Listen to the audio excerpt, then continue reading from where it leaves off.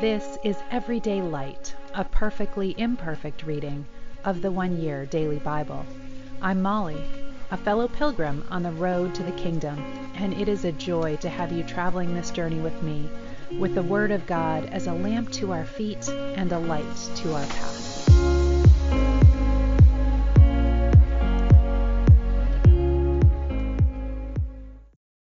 Welcome. This is the One Year Bible reading for August 27th, and we are continuing in the book of Job today in the Old Testament, starting in beginning of chapter 23.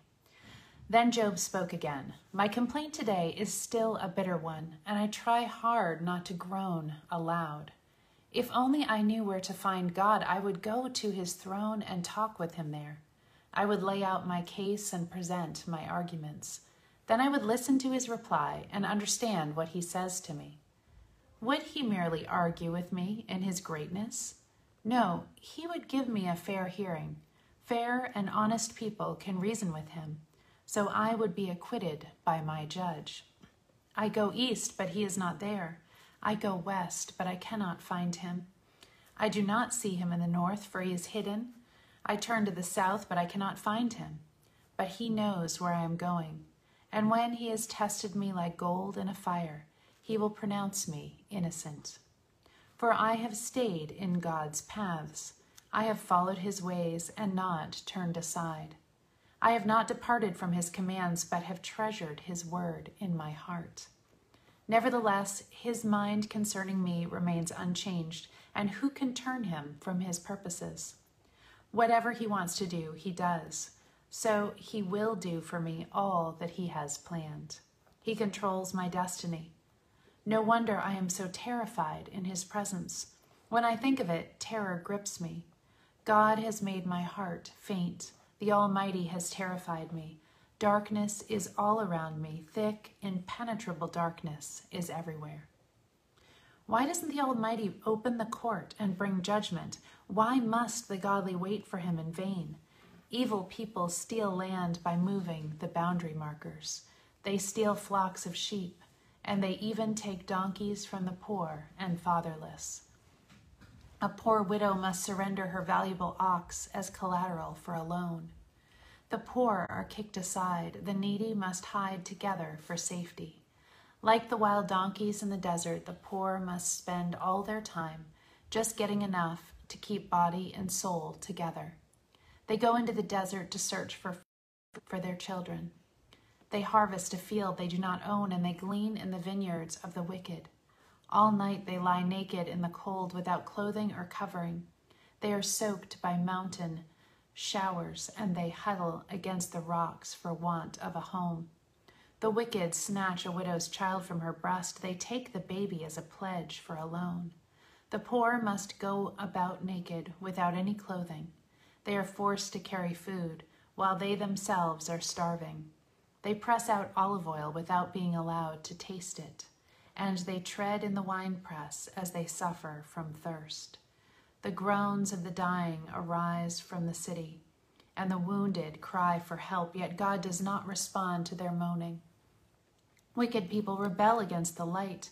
They refuse to acknowledge its ways. They will not stay in its paths. The murderer rises in the early dawn to kill the poor and needy. At night, he is a thief. The adulterer waits for the twilight, for he says, "No one will see me then." He masks his face so no one will know him. They break into houses at night and sleep in the daytime. They are not acquainted with the light. The black night is their morning. They ally themselves with the terrors of the darkness. But they disappear from the earth as quickly as foam is swept down a river. Everything they own is cursed, so that no one enters their vineyard. Death consumes sinners, just as drought and heat consume snow. Even the sinner's own mother will forget him.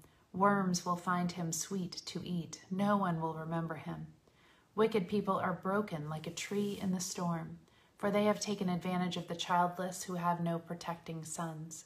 They refuse to help the needy widows. God, in his power, drags away the rich. They may rise high, but they have no assurance in life. They may be allowed to live in security, but God is always watching them. And though they are great now, in a moment they will be gone like all others. withered like heads of grain. Can anyone claim otherwise? Who can prove me wrong?" Then Bildad the Shuhite replied, "God is powerful and dreadful. He enforces peace in the heavens. Who is able to count his heavenly army? Does his light not shine on all the earth? How can a mere mortal stand before God and claim to be righteous? Who in all the earth is pure? God is so glorious that even the moon and stars scarcely shine compared to him. Less are mere people who are but worms in his sight." Then Job spoke again. "How you have helped the powerless, how you have saved a person who has no strength, how you have enlightened my stupidity. What wise things you have said. Where have you gotten all these wise sayings? Whose spirit speaks through you? The dead tremble in their place beneath the waters. The underworld is naked in God's presence. There is no cover for the place of destruction. God stretches the northern sky over empty space and hangs the earth on nothing. He wraps the rain in his thick clouds, and the clouds do not burst with the weight. He shrouds his throne with his clouds. He created the horizon when he separated the waters. He set the boundaries for day and night. The foundations of heaven tremble at his rebuke. By his power the sea grew calm. By his skill he crushed the sea monster. His spirit made the heavens beautiful, and his power pierced the gliding serpent. These are some of the minor things he does, merely a whisper of his power. Who can understand the thunder of his power? Now, interestingly, in that last section, the Lord reveals truth to us, scientific truth to us that was unknown to the ancient world. So that part is really cool. Job continued speaking. "I make this vow by the living God who has taken away my rights, by the Almighty who has embittered my soul. As long as I live, while I have breath from God, my lips will speak no evil and my tongue will speak no lies. I will never concede that you are right. Until I die, I will defend my innocence. I will maintain my innocence without wavering. My conscience is clear for as long as I live. May my enemy be punished like the wicked, my adversary like evil men. For what hope do the godless have when God cuts them off and takes away their life? Will God listen to their cry when trouble comes upon them? Can they take delight in the Almighty? Can they call to God at any time? I will teach you about God's power. I will not conceal anything that concerns the Almighty, but I don't need to, for you yourselves have seen all of this. Yet you are saying all these useless things to me. This is what the wicked will receive from God. This is their inheritance from the Almighty. If they have a multitude of children, their children will die in war or starve to death. Those who survive will be brought down to the grave by a plague, with no one to mourn them, not even their wives. Evil people may have all the money in the world, and they may store away mounds of clothing, but the righteous will wear that clothing, and the innocent will divide all that money. The houses built by the wicked are as fragile as a spider web, as flimsy as a shelter made of branches. The wicked go to bed rich, but wake up to find that all their wealth is gone. Terror overwhelms them, and they are blown away in the storms of the night. The east wind carries them away, and they are gone. It sweeps them away. It whirls down on them without mercy. They struggle to flee from its power, but everyone jeers at them and mocks them. 2 Corinthians, starting in verse 12 of chapter 1. We, Paul and his co-workers, can say with confidence and with a clear conscience that we have been honest and sincere in all of our dealings. We have depended on God's grace, not our own earthly wisdom. That is how we have acted toward everyone, and especially toward you. My letters have been straightforward, and there is nothing written between the lines and nothing you can't understand. I hope someday you will fully understand this. Us, even if you don't fully understand us now. Then on the day when our Lord Jesus comes back again, you will be proud of us in the same way we are proud of you. Since I was so sure of your understanding and trust, I wanted to give you a double blessing. I wanted to stop and see you on my way to Macedonia and again on my return trip. Then you could send me on my way to Judea. You may be asking why I changed my plan. Hadn't I made up my mind yet? Or am I like people of the world who say yes when they really mean no? As surely as God is true, I am not that sort of person. My yes means yes because Jesus Christ, the Son of God, never wavers between yes and no. He is the one whom Timothy, Silas, and I preach to you, and he is the divine yes, God's affirmation. For all of God's promises have been fulfilled in him. That is why we say Amen when we give glory to God through Christ.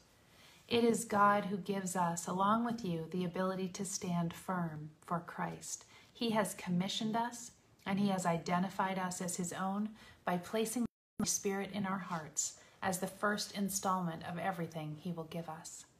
Now, I call upon God as my witness that I am telling the truth. The reason I didn't return to Corinth was to spare you from a severe rebuke. But that does not mean we want to tell you exactly how to put your faith into practice.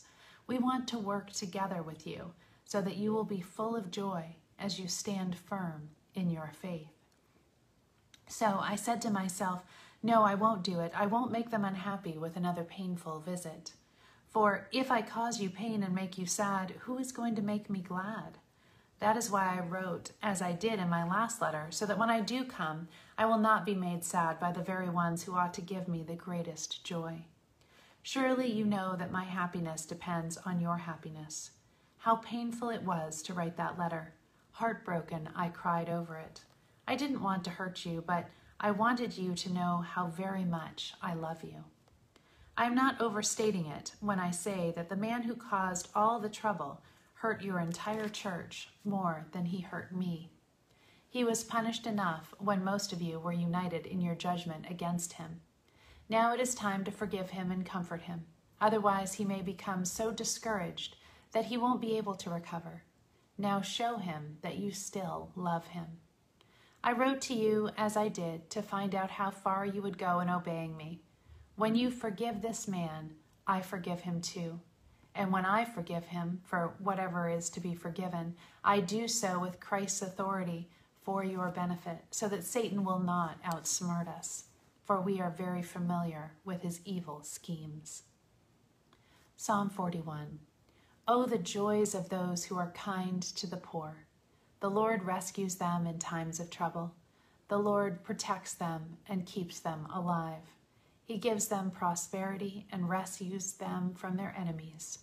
The Lord nurses them when they are sick and eases their pain and discomfort.